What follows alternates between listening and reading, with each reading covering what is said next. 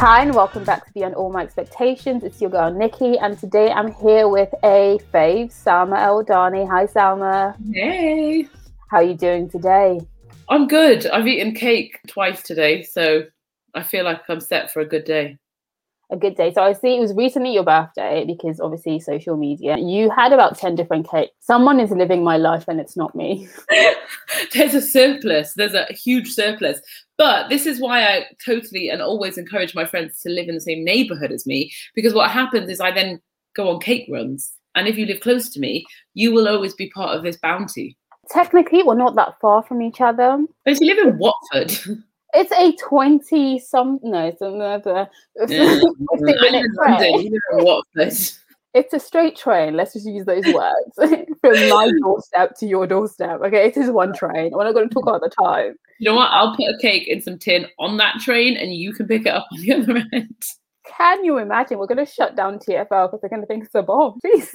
True. You don't have the tone to be putting things on trains and leaving them.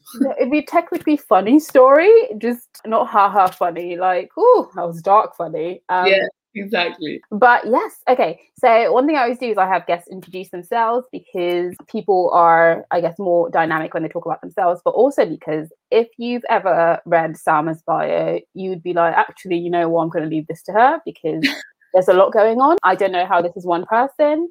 So over to you, Salma. Who are you? Don't leave it to me. This is why I like people introducing me, because I'm like, tell me, what do I do? Because I'm not quite sure. But fine, I'll do it, Nikki. Someone's got to do it. My name is Salma Eldani. I do various things. I'm a writer, a poet, a BBC broadcaster, a business owner. But I think the easiest way to link up everything that I do is at the heart of all of my work is feminism and gender. It's about changing the lives of women and girls. And I might be doing that by running a marketing business that specializes with diversity, equity, and inclusion. So I'm working with clients across sectors, across industries to create more diverse companies. And that's diversity across, of course, gender and a huge focus on women and women in senior positions in business, but also on getting more ethnically diverse people into organizations, more working class people into organizations. Because when we have more diverse people in those spaces, life is better for women and girls. Statistically, that's just true. So before our call, I was working with one of my clients and we ran a workshop with someone and it was all about women in business, right? So I might be doing that in my corporate side of life, but the other side of life, all of my work, my articles, my columns, my book, my novel, my poetry is all about telling the stories of women, whether that's highlighting their issues, their challenges, their current challenges that they're facing and their expectations, whether that's writing stories about women that recreate the narrative of women in literature or women in media, whatever that is. So that's always the vein. You know, if I'm doing public speaking, I'm talking about women. If I'm writing poetry, I'm talking about women. If I'm working in the corporate world, I'm trying to get more women into the corporate world with me. So that's maybe the easiest way to describe it. I fight for women and girls in everything that I do. I just do it in lots of different avenues. Okay, see, now if I'd done your intro, it would have sounded nothing like that, okay? It would not have had the word women so many times, which I just love. And it will not have been as eloquent and just, or will not have brought together your world so beautifully, because you talk about your corporate self, you talk about your creative self, and you have been able to merge your interests in both spaces really beautifully in terms of I'm centering women. How do I do it as a Salma, the person you see on LinkedIn, versus Salma, the person you see on a TED Talk stage. Again, she hasn't thrown this in. Salma has been everywhere talking about women and doing it very beautifully, doing it very artistically, doing it very eloquently. And, it's just been a delight to watch you, really blossom into yourself and your platform, particularly over the last year and a half, which is why I'm so excited to actually have a conversation with you today. So I want to start with Salma, the corporate person. So just I looked through your bio and I saw your experience on the corporate side, started after you came back from Cairo and you'd been blogging and you were, you had a voice about what was going on within that space of the Arab Spring, what do I want to call it? What's the word I want to use for that situation? Revolution, yes, call it that. And say, what side of the fence am I speaking about here? And you came back to the UK and went to the corporate world. You know, given that you'd been in the space in a very political and a very sort of, and the word I'm going to use, activist type space, what made you decide to return into a corporate world? I think it happened by accident. It's so funny because we have conversations like this and we interview people and we ask them about their journey. And I do it on my radio show every day. You know, I interview people and I talk to them about what made you do that thing and what made you go here. And I think the thing that I found from interviewing all of those people and from my own life experience is that it's never this active, you know, conscious, You know what I mean? It's never like sitting down going, I'm going to do this tomorrow. This is where I want to go next. So that's what I'm going to do. So much of our journeys in life and so much of the crossroads we arrive at come from a set of circumstances, and it's you either making the best of horrible circumstances or you just trying to cobble something together because you're trying to get to some kind of thing that you can't really see that might be in the distance, and I'm just going to do this thing because right now it works for me and it works for my life. So that's always been the thing. I don't know, we talk in retrospect about this huge intentionality. And I don't think that's always true. I think there is passion there for things that you like and that takes you in specific directions. But that, listen, this is where I'm going and that's my next choice, I find isn't always there. So, you know, I finished university, I did my degree, I did my master's. And then just because of the climate of the world at that time, I knew that I would get an office job somewhere because that's what we did. This was in 2009, you know, we didn't have the boom of entrepreneurship that we have now. We weren't lauding that as this incredible, viable option. You know, apprentice schemes weren't even seen as something worthy. It was university and then it was office jobs. That was the trajectory of life for so many of my counterparts. So pre all of that conversation, I knew that once I'd finished, I would get a job somewhere. And so then I just went, well, I've had 4 years in the library. So probably don't want to go straight into another 4 walls somewhere. So let me go and do something different. And before I kind of make that leap, I didn't know what that job would look like. I just went, I'm going to go do something different. So then I trotted off to Egypt because I was born in Egypt, in North Africa. I had this huge yearning to be on the continent and to be home. Find a heritage that I hadn't been able to access with an Irish mother and a Pakistani stepfather in the northeast of England. So I returned. I had this huge calling to go back. And I went back and I worked on a horse ranch, on a farm in the desert. And I was a farmer. I woke up every day. I milked the cows. I fed the chickens and the goats and the sheep. I rode the horses. I groomed the horses. I mucked out stables. And I did that for 5 months. And I did that not because I've ever sat here and gone, I want to be a farmer. I'm an active choice, but because I wanted to go to Egypt. And my mum went, I've got a friend who runs a farm. Shall I ask her if she wants a farm? So I went, yeah, because it gets me to that next point, right? So then I was a farmer. And then after I had enough of that and I met someone and they said, why don't you live with me in the city? Because we've got a spare room. So then that opportunity came up and then I went, yeah, okay, I'm going to go to the city. And then the day I moved to Cairo, because this farm was on the outskirts, the day I moved to Cairo was the 24th of January 2011, which is significant, as people will know, because 25th of January 2011 is the date of the Egyptian Revolution. So I went to the city going, I'm going to now get a job in an office, maybe an international company that needs English language speakers. But then the next day was the revolution. So things very, very different very quickly. You know what I mean? You know, the city ground to a halt. We were under military curfew. We were protesting on the streets every day. And I protested because that's my country. Why wouldn't I, right? I wasn't going to sit on the sidelines of history. I never intentionally went, I'm going to fight in a revolution. That's going to be my life goal. I just happened to be in one. And therefore, I felt I had a responsibility to fight for my country. And so then it got to a point where, you know, political unease and curfew can only take you so far. So 2.5 years later, and after the revolution had died down, I became an English teacher for high school kids for language and literature. Again, I've never wanted to be a teacher in my life, but the economy had bottomed out. All the international companies had left Cairo. No one was doing business, but children still needed to be educated, and elite, wealthy, high-class Egyptians, upper-class Egyptians, would still pay lots of money for English native speakers to teach their children, right? Which is why I got that job, because really it was, unless I was going back to the farm, it was the only job available. And I was kind of done milking cows. Great life skill to have, but not a long term practice. Yeah, I did have a pet lamb though, and I missed my pet lamb, but it wasn't enough to draw me back to the farm. So then what was your lamb called? Gigi. Oh, Gigi. She had a little red ribbon, and she came and slept on my chest every afternoon. She'd crawl into my lap and put her chin on my chest and go to sleep. She'd follow me everywhere. I was basically Bo Peep. It was a good time for everyone. So then I returned from Cairo, and then it's that thing of, well, I've been out of the country for 2.5 years, almost 3 years. You know, I haven't got experience in my master's working in England because I left straight away to go to Africa. So then it's like, well, what can I do? I'm just trying to find a job, and I'll take any job.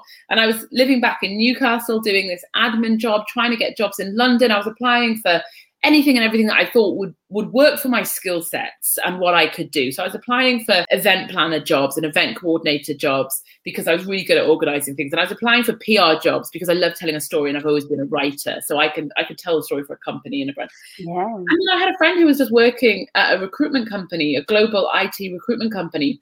And she said, there's this job going around for a bid writer, and you basically have to write compelling. And she was like, this is perfect for you. You're a great writer. You're a great organizer. Da, da, da.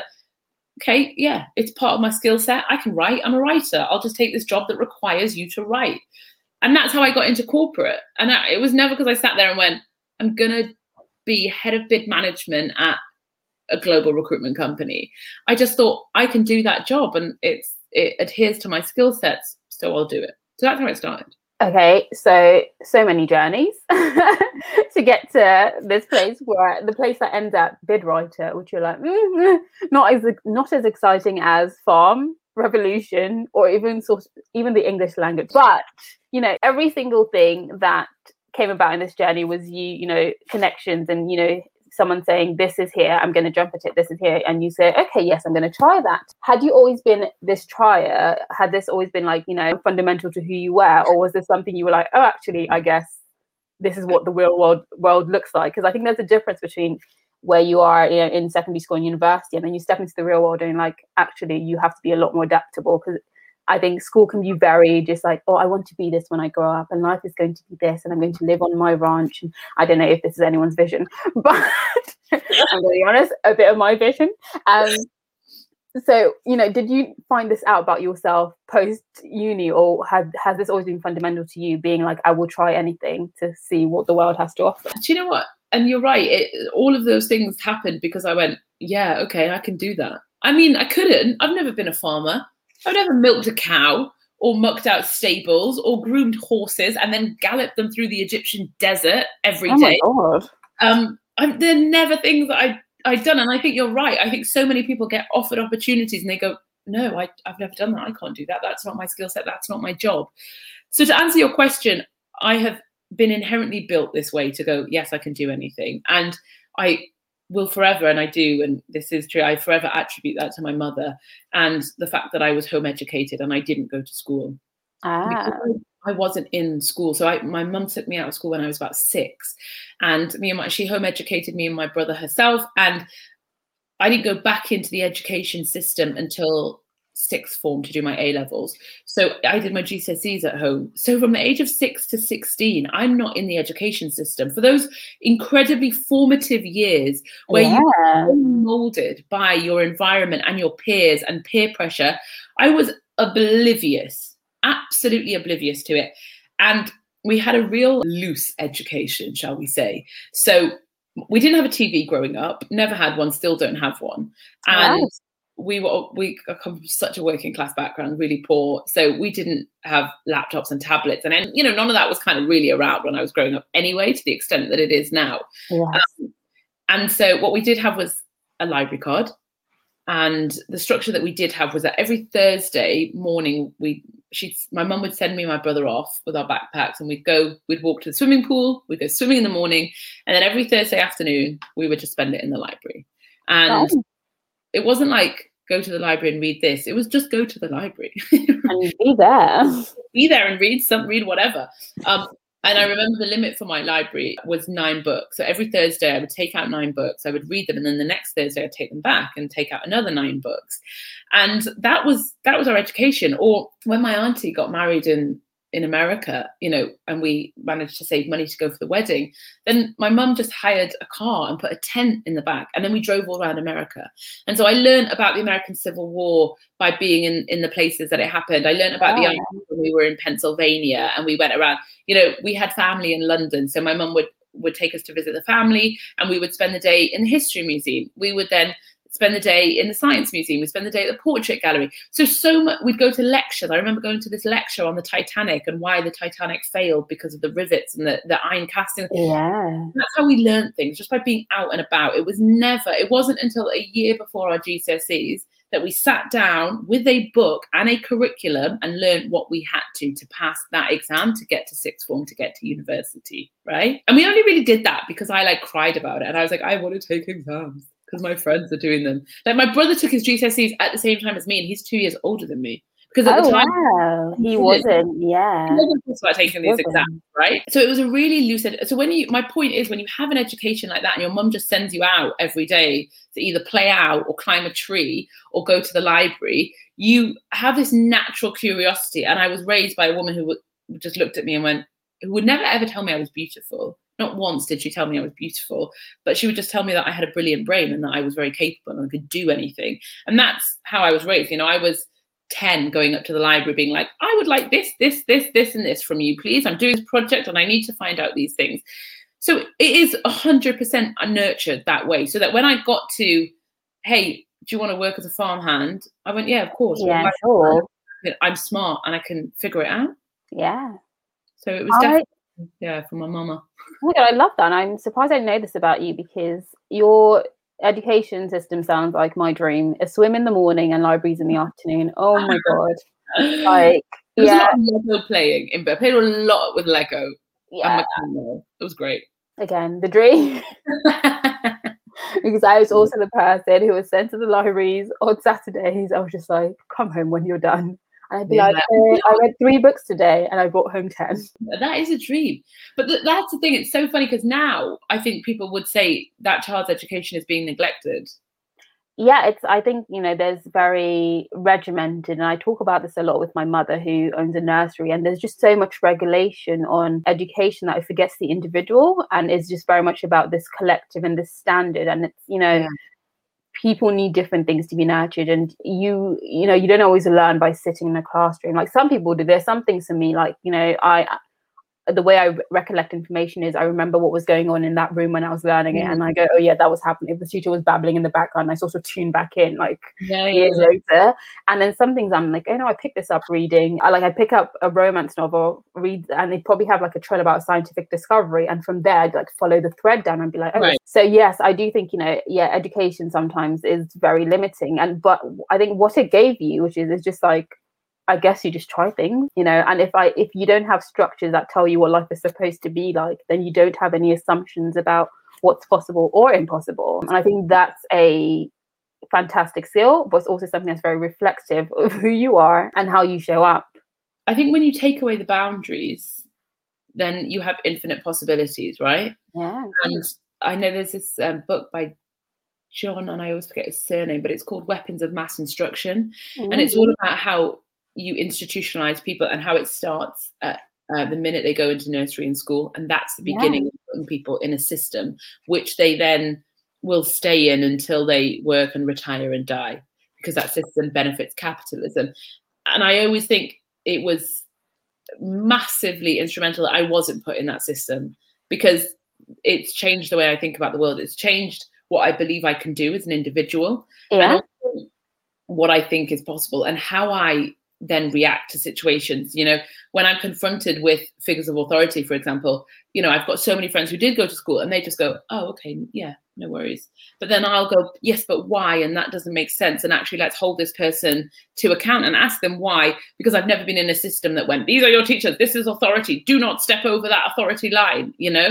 Mm-hmm. And it changes the way you mold your brain and how you move through the world. Like I always credit everything back to my mum, and not in the way that people go at an Oscar speech. I just want to thank my mum for supporting me all the way through it. But I want to thank my mum for taking me out of the system. For every time I said, well, can I do that? for looking at me like I just sprouted an extra head and looking at me like I was the most ridiculous thing and very sternly telling me to stop being stupid. So I grew up just thinking, well, of course, everything is possible, you know? So I think when you do take those boundaries away, it changes everything. I think it really does. And looking at what you do at present, again, so, you have the corporate side, you have the BBC presenting work, you are a poet, your novels coming out, in 2022, was it? Yeah. And these are many things to manage at the same time. And there's, a conversation about how are you balancing these many projects and how are you able to look at everything and be like, I can bring my whole self to all these spaces at the same time. I don't mean, in the same time, same moment, but every time I can turn and say, I'm corporate Salma right now, and then I'm poet, and then author, and I'm presenter. How are you able to do those? And how do you think you've been equipped to do that through your background? Yeah. And you know what? I think there is this general idea in our society that you have to be one thing and that you have to be great at that one thing.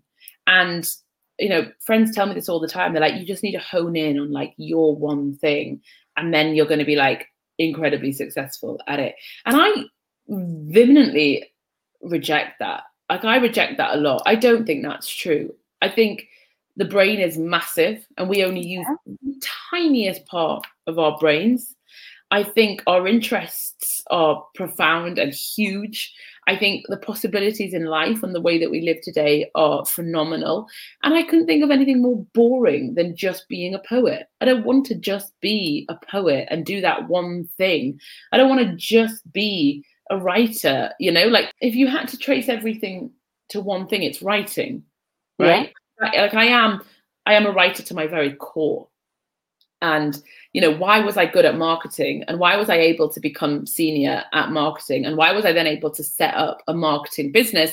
Is because I know how to write a story. And that's all marketing is. It's telling a story of a brand, of a product, of a business. That's all it is. Yeah. All marketing is selling a story to someone. So that's why I always say that. And I used to hire into my teams people who were writers, who were storytellers, could be some of the best marketeers, because they can tell an emotional story that grips people and makes people either go, oh my God, I'm going to cry at this chapter, or, oh my God, I love this product, I'm going to buy it, and be a huge advocate of that brand, right? Yeah.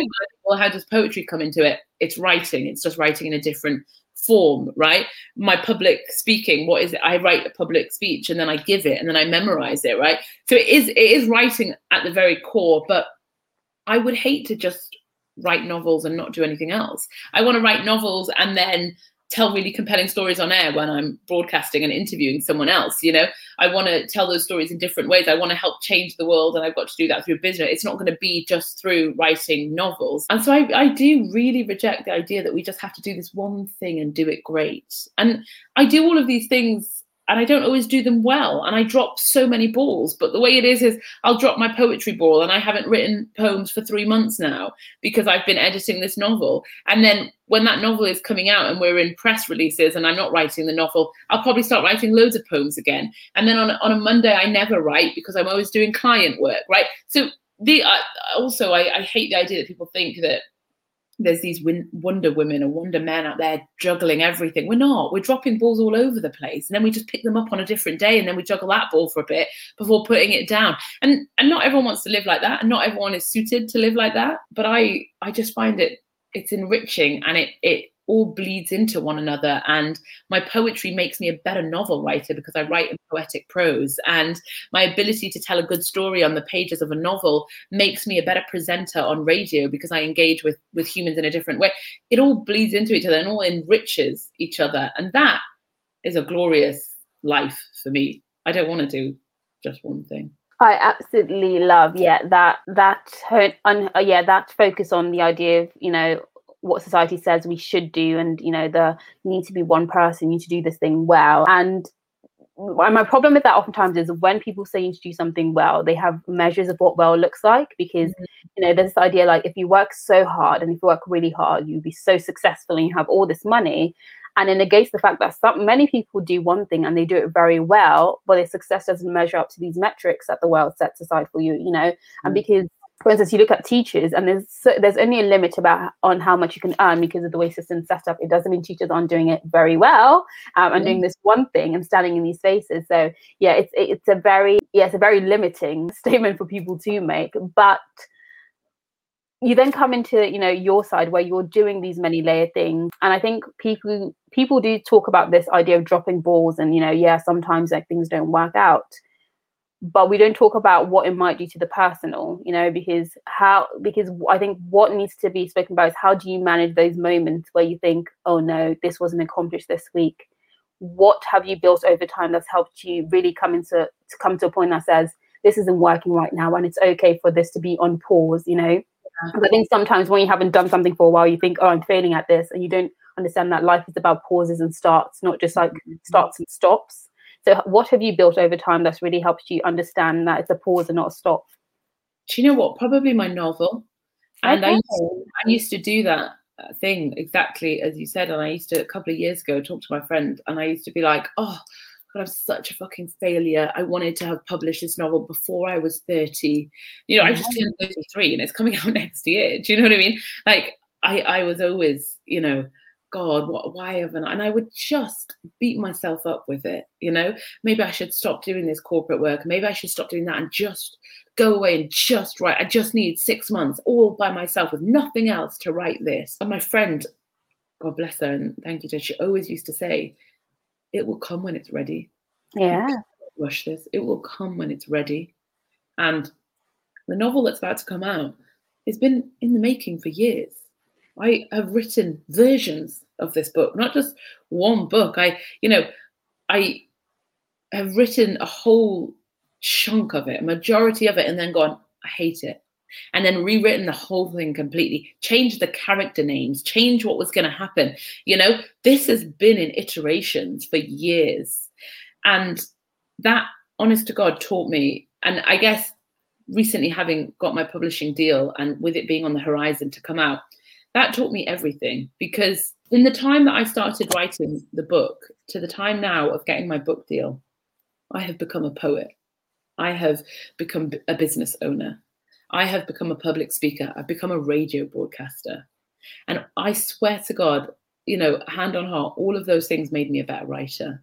Being able to stand on a stage and captivate an audience made me a better writer. Being able to hone my craft for a few years on poetry made me a better writer. If I had gone at the time that I wanted to initially and finished the book and sent it out to publishers, I'm telling you now, I would not have got a 6-figure deal. Yeah. I got a 6-figure deal now because it was ready, because all of those things made me a better writer. So it really taught me just to calm down on all of that. So whenever I start thinking, well, I haven't picked up this ball for a while, when it's ready, Salma, it will come when it's ready. You have to trust the timing, and that you're not always in control of the timing. You know, that actually, if you're a creative and if you're in an art form, you have to give over a lot of your control to that art form, that the book will pour out of you when the book is ready. And I know this is a narrative that a lot of people fight against, because they're like, no, writing is a schedule. You sit down every day. Yeah. And you know what? It is. There's part and parcel to that. I think those two things work hand in hand. So I rewrote my entire book in a month in lockdown, right? In the first lockdown.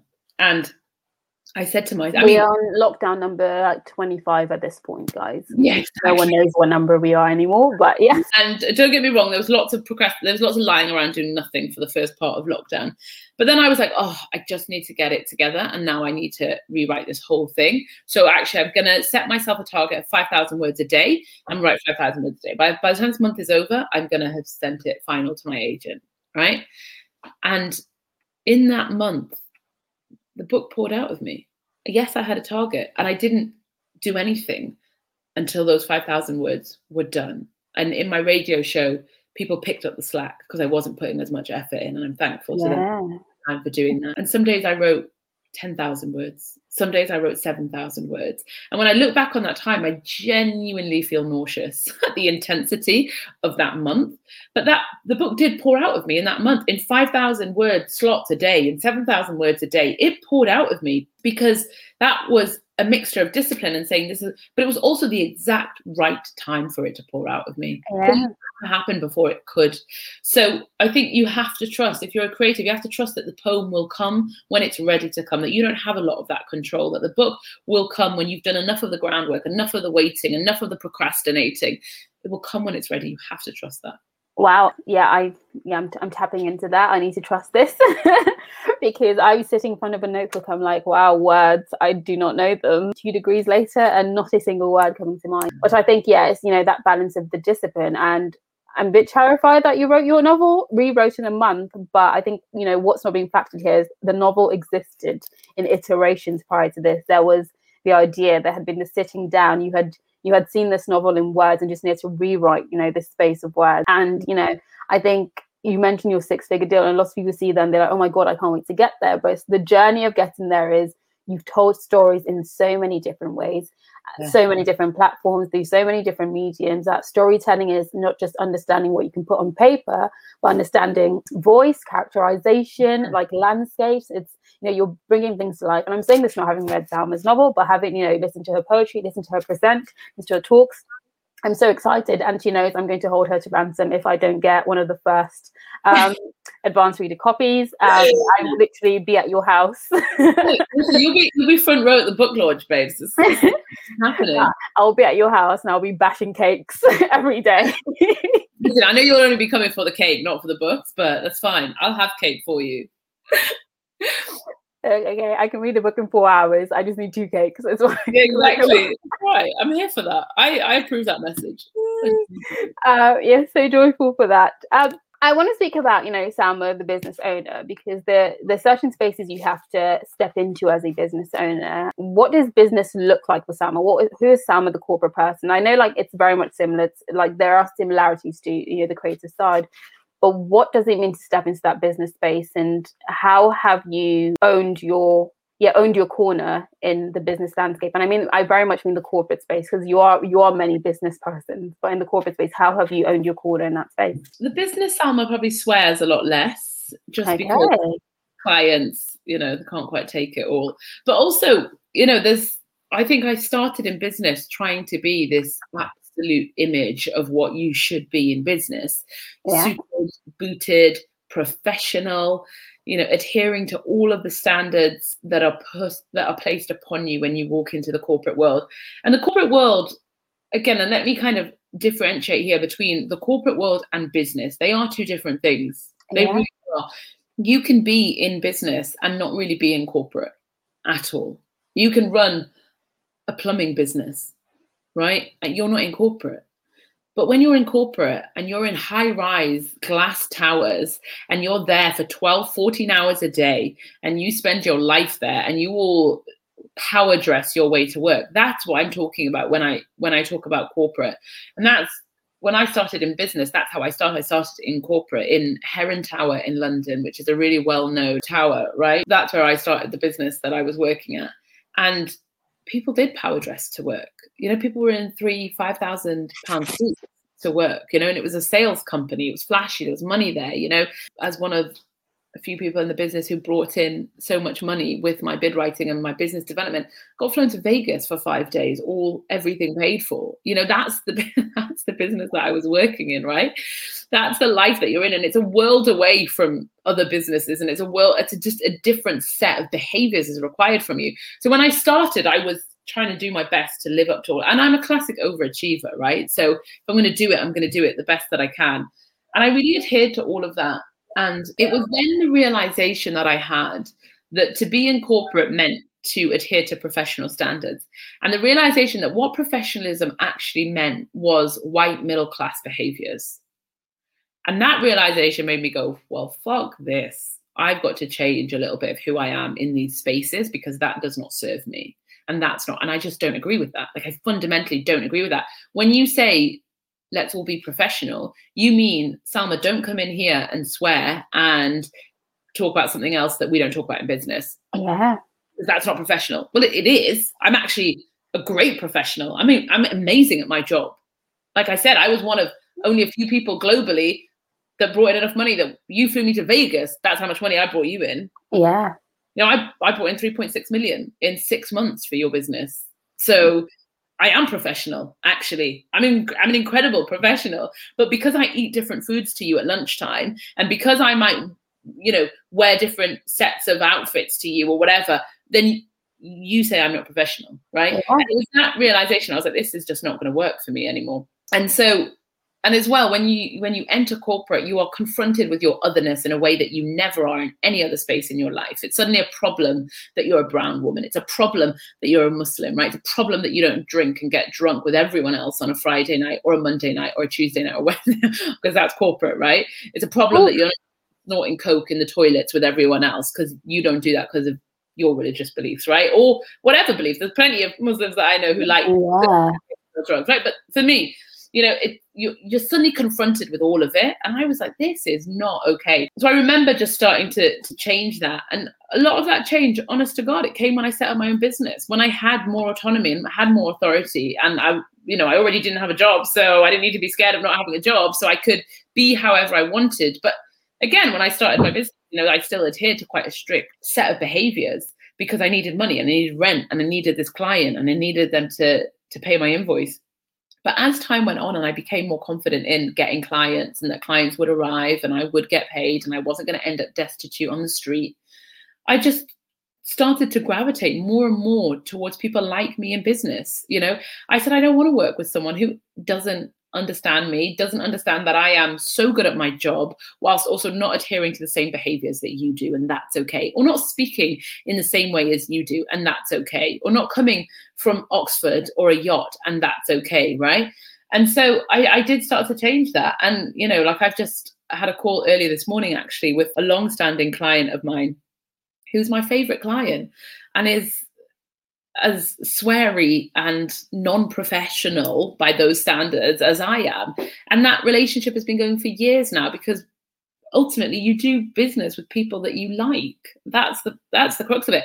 And I just got to that stage, and I remember clients coming to me and I knew what they would be like, and I knew they wouldn't understand me and I wouldn't understand them, and I declined to work with them because I was like, this just isn't a good fit. And they'd be like, no, but we can pay you more. It's not about the money. This isn't a good fit, you and I. It has to be a match. It has to have compatibility there. So I think that's probably where the change came in.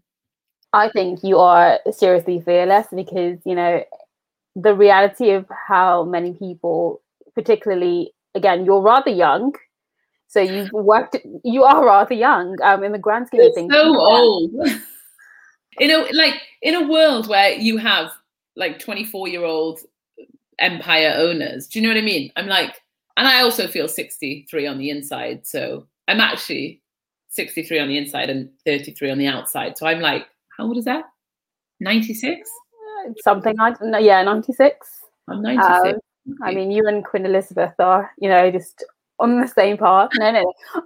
The reality is you are rather young, because we think about, you know, the time at which you leave university, 21, 22. So, you know, this is a 10-year window of a lot going on. And I think the boldness to not just understand the world and then step into it in your own way. And you've been doing this for, you know, several years now. So yeah, when I say it's a 10-year journey, I mean, you've already, you know, I think 5 years in, you were like, actually, I got the game and this is who I am. It's a boldness, and, you know, it's not something that's very easy to attain. And I think, you know, let's pause and really earmark that, you know, again, Salma, feeling 63, we all feel 63 on the inside right now. I was getting out of a car yesterday and I had to hold my back. My knees are not what they used to be. Honestly. And you know what? So I said something the other day and my mum replied and she was like, well, you've always been old, haven't you? So she said, you'd be happy at home with your cup of tea. I was like, yeah. I don't want to go out. Always, yeah. So I think, yeah, this is something like really important to acknowledge, and I really love that about you. And I know there's so many facets to you that we could talk about. You know, like the presenter self, and it's been highlighted. And I think, you know, if you want to listen to Salma, the presenter, she's on the BBC. What show are you? Because I felt like you do takeovers. The BBC loves you, because I'm like on Salma's page. I'm like, okay, Salma's doing a takeover of the Late Show today. It's surprising because I've got so many opinions, and that's not very BBC, to be fair. Yeah, again, I can never simply do anything, can I? I do the Late Show on BBC Radio London. And then I do the early breakfast show at 5 a.m. on Saturday and Sunday. And that's across all local radio across the UK and national, and on 5 Live on a Sunday. And then every now and then I'll do stuff on Radio 4 or World Service. So on Sunday, I was on Radio 4 doing Pick of the Week, presenting that. So you can find me on various BBC radio channels. Yes, you can. And it's very boldly speaking about the things, that need to be said. Also, Salma the poet, because I was lucky enough to feature for like not 2 seconds in this gorgeous video you did with Silly Breaks. It's just fantastic. And, you can see Salma's poetry work. It's on her YouTube channel. Her novel comes out next year. So just tell us a bit more about the novel that has taken up so much of your lockdown time. Yeah, June 2022, it's out. And the working title at the minute is The Way We Work. That might change. And it's a story about 3 young Muslim women at the cusp of leaving university. They've all stayed on either because they're doing masters or they're doing medical degrees. So they're quite old, actually. They're not like the young university. And it's on the cusp of them leaving. And it's the year after they leave. And how life changes, how they juggle their various identities. They're all in different relationship situations with men that they can't be with or shouldn't be with because they're not Muslim or they're white guys and they shouldn't be with these people. And it's all about them juggling that in this year after their lives. And they all go on 3 very different journeys. And it's a love story, but it is fundamentally at its heart, it is a love story between these 3 women and their friendship and what it means and how important female friendships are.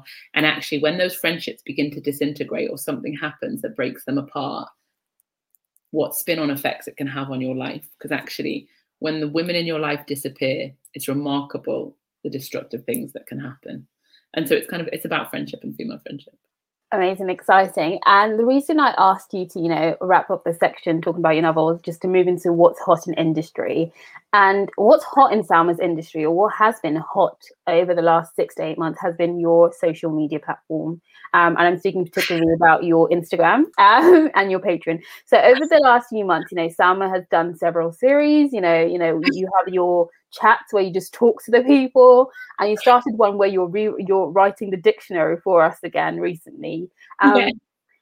So you've taken to Instagram as and you've made it a space of boldness and conversation. And I guess you're technically an influencer, but you're not the influencer who's just, the outfits tagged and these are the products I use. It's let's have a conversation and let's do it without any censure, basically that. So just tell us about why, I guess, Instagram has been one of your platforms of choice and what it has been to be the public voice of fuck the patriarchy on the platform. Because that, I feel like I'm like, do you want to follow someone who talks about issues about patriarchy in a nuanced but also very just layman's? Yeah, it's like this is what it is. This is what's in my DMs.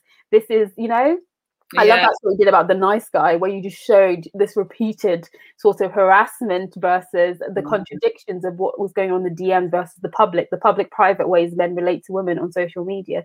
So why have you chosen to use Instagram in the way that you have, and what has it been like personally, emotionally, but also for your vision of what you want to do in the world? Do you know, I always die inside when anyone says my name and influencer in the same sentence, and it does because I just can't bear influencers, and whilst at the same time being influenced by them, right? There is that nuance and that contradiction there, because there's an influencer that I follow because I love her home design and I just follow all of her interior home, right? And I would buy products that she recommended because I'm like, I love your style. So I say that I hate influencers, but there is a real place for them as well, right? They are doing the work of influencing. Right, and I recognise that. What I can't seem to bear is influencers who can't say anything else. If you're going to hold influence, you have to do something good with it. You can sell your products if you want, because get yours, sis, right? I am so for women being economically sufficient themselves. But there has to be more to it. I always say this, I'll only ever accept the title influencer if I am influencing people to make the lives of women and girls better. That is it. That's when I will happily be an influencer if that is what I am influencing you to do. When women message me and they go, you've helped me either ask for more during sex, or you've helped me stand up to my boss at work, then I am happy to be an influencer. I've influenced you to do that. I'm so glad and I'm so honored and humbled to hold that role. And I take it really seriously. That's when I'll accept it. And I think Instagram for me, again, it was just a natural megaphone for me, I guess. It was the one that fit. And before that, it was Twitter, right? Like when I was in corporate, I built up my Twitter to like 10,000 plus followers. Not because it was just a really sarcastic, gnarly Twitter account. And I would make very sarcastic observations about the corporate world. And I used the C word a lot. I don't even know if I can say the C word on this podcast. I used the C word. Let's maybe not. Well, I was too far. I used the C word a lot. Yeah. One of the directors kind of complained about me, and I reported into the COO at the time, and I got hauled up to be like, you have to stop using the C word on Twitter. It doesn't look good for the business, even though it was nothing to do with the business. And so at the time in my life, that worked really well. And then when I kind of converted over to Instagram, which took a lot of persuasion by a lot of people in my life, I was like, what is this? I don't have time for it. Like the 90-year-old that I actually am. And I just, again, it just worked well, which is so strange because it's a picture format platform. And I'm a writer and I've used it for my writing, but it just kind of naturally worked. And it started with my poetry, and I was posting my poetry, and then it started to build and build. And I realized there was a huge community of poets on Instagram, and an incredible community of poets on Instagram. And I think the poets of Instagram are responsible for the renaissance we're having in poetry right now as well. And I just saw it as this really beautiful place that was more positive than Twitter, because Twitter has a really dark underbelly. And I know Instagram now does as well, but at the time, it was this positive place where we could all put our squidgy bits in camera and talk about how much we loved our bodies, and we could just be more upbeat about life, and we could write these beautiful aching poems, and we could all connect. And it was really the poetry community that got me into it. And then it just kind of developed, and I started telling stories in different ways. And it was very natural progression of like, well, here's a community of incredible women. And I met women, like I would go to different cities when I was traveling by myself, and I would say on my Instagram, I'm in New York for the night, who wants to do a meetup? And then I said I'd be at this bar at 6:00, and to my great amazement and honor, then 25 people would show up. Amazing. I'd be like, hi, we've spoken on Instagram, or you follow me, and hey, it's great because I always say this, what is the point of us connecting online if we cannot talk to do it offline? Yeah. Well, there is no point in it. I'm not interested in just being your online friend. I want to, when I'm in your city, I want to meet you. I met this poet online, and her poetry was amazing. I loved it, and I followed her and liked all this stuff, and we started chatting. 2 years later, I was in Australia, and she lives in this little tiny island called Bribie Island, which is somewhere out of Byron Bay. No one goes there. They call it God's waiting room because it's just for who go to retire and then they will die one day. And she lived there, single mum with 3 boys. And she said, divert your trip, come and fly to Bribie Island and come and stay with me for 3-4 days. I was like, yeah, great, okay. The first time we met each other physically in life was at the airport, where she came to pick me up, and then I stayed in her home for 3 days. I'm looking at my wall, her work is framed, a piece of her poetry is framed on my wall. And I think that's incredible. I never would have gone to that corner of the world. And she's a Mormon living as a single mum. Oh, wow. I never experienced her life had I not met her online and then said, yes, I want to meet you offline. And so many of those women are still dear, dear friends of mine. And every time I'm in their state or their city, I'll call on them and visit them. And vice versa. That's the beauty of it for me. That's what Instagram has given me. It's given me this incredible network of women in London and outside of London globally. It's given me a platform. And I say this and I mean it. I think I can direct everything that is good in my life that I have achieved back to my Instagram. And Instagram and social media is destructive and terrible. And there's loads of bad things about it. But my Instagram has brought me so much. My Instagram got me recognized that someone said, do you want to do a TED Talk? And then that TED Talk got me my second TED Talk. And that first TED Talk got me recognized to say, do you want to come and do this poetry event? Yeah. And then that poetry event got me to another poetry event, to another one. And then it got me to someone going, well, I know you. Actually, I've seen you out on the poetry scene. Do you want to come and do a pilot for a radio show at the BBC? It all threads back to building that platform of me and my voice and saying what I wanted to say and saying it truthfully and fearlessly. It all directs back to Instagram. I think that's fantastic. And it's always great to hear other people having positive relationships to social media, because I think Now, the only people who really talk about positive relationships are brands and businesses, because of course it's back to the money. But I'm also a person that always tells everyone, like, I love Twitter because it gave me two of my best friends in the world. And it's interesting because they're a few years older than I am, you know, they're like getting married, having babies. And everyone's like, how did you meet? And I'm like, Twitter. And they're like, well, and I'm just like, we met on Twitter. Like, we had banter and we checked to see if it worked in real life. And it did work. And it has worked for several years. So, you know, there is a reality of there's the bad of social media, but I think there's so much beauty to be found there. There is so much, you know, joy to be found there, where, you know, you find your community. I think where you're your authentic self, which you always are, and you always have been. So we're going to like wrap up, because, you know, coming to the end, which is really sad, because I feel like, again, we could do this for a very long time. Again, I'm coming to your house for some cake and longer chats. Yeah, listen, my door is open for you anytime, babes. I mean, I've still got 4 cake tins full. Okay, so what are you doing this weekend? Get yourself over. Again, it's a long train. Yeah, to close out, you know, we always talk about expectations, because, you know, beyond all my expectations. I mean, I think one thing that's clear about you is like you have no expectations, and you have, like, for you, life is about saying yes and trying things. Yeah. So I guess my question is taking on what it doesn't use the word expectation, but it's if there's something you'd like to try that you've seen someone do and thought, I'd like to try this one day, what is it? Yes, I've got an idea. I want to build an app. Ooh, okay.